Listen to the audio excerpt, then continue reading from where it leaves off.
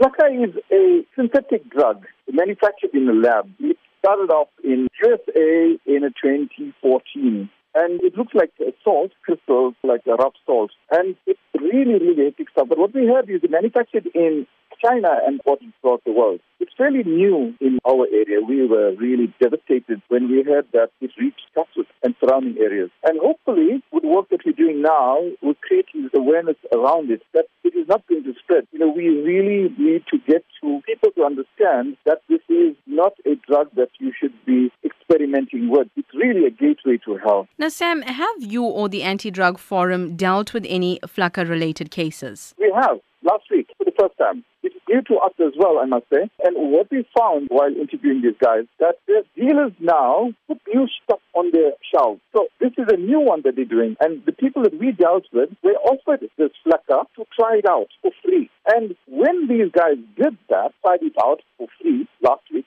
their experiences was quite devastating. They get a euphoria first, a heightened sense of awareness and stimulation and great energy. And then the behavior turns bizarre. It's like being possessed by some demon.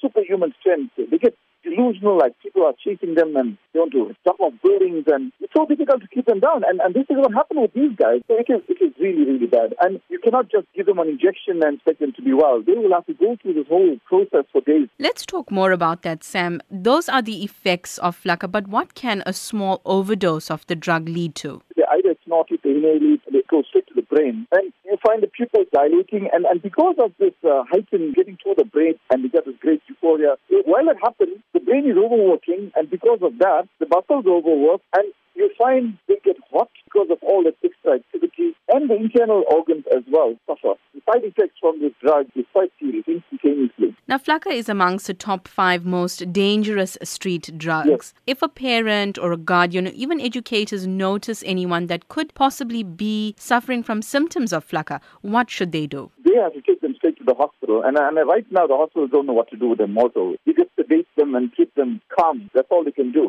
Tie them down, basically. And hopefully, over time, they will get better over 2 days or so. But they have to get attention because the guys loose on the street, they are great danger to themselves and to others as well.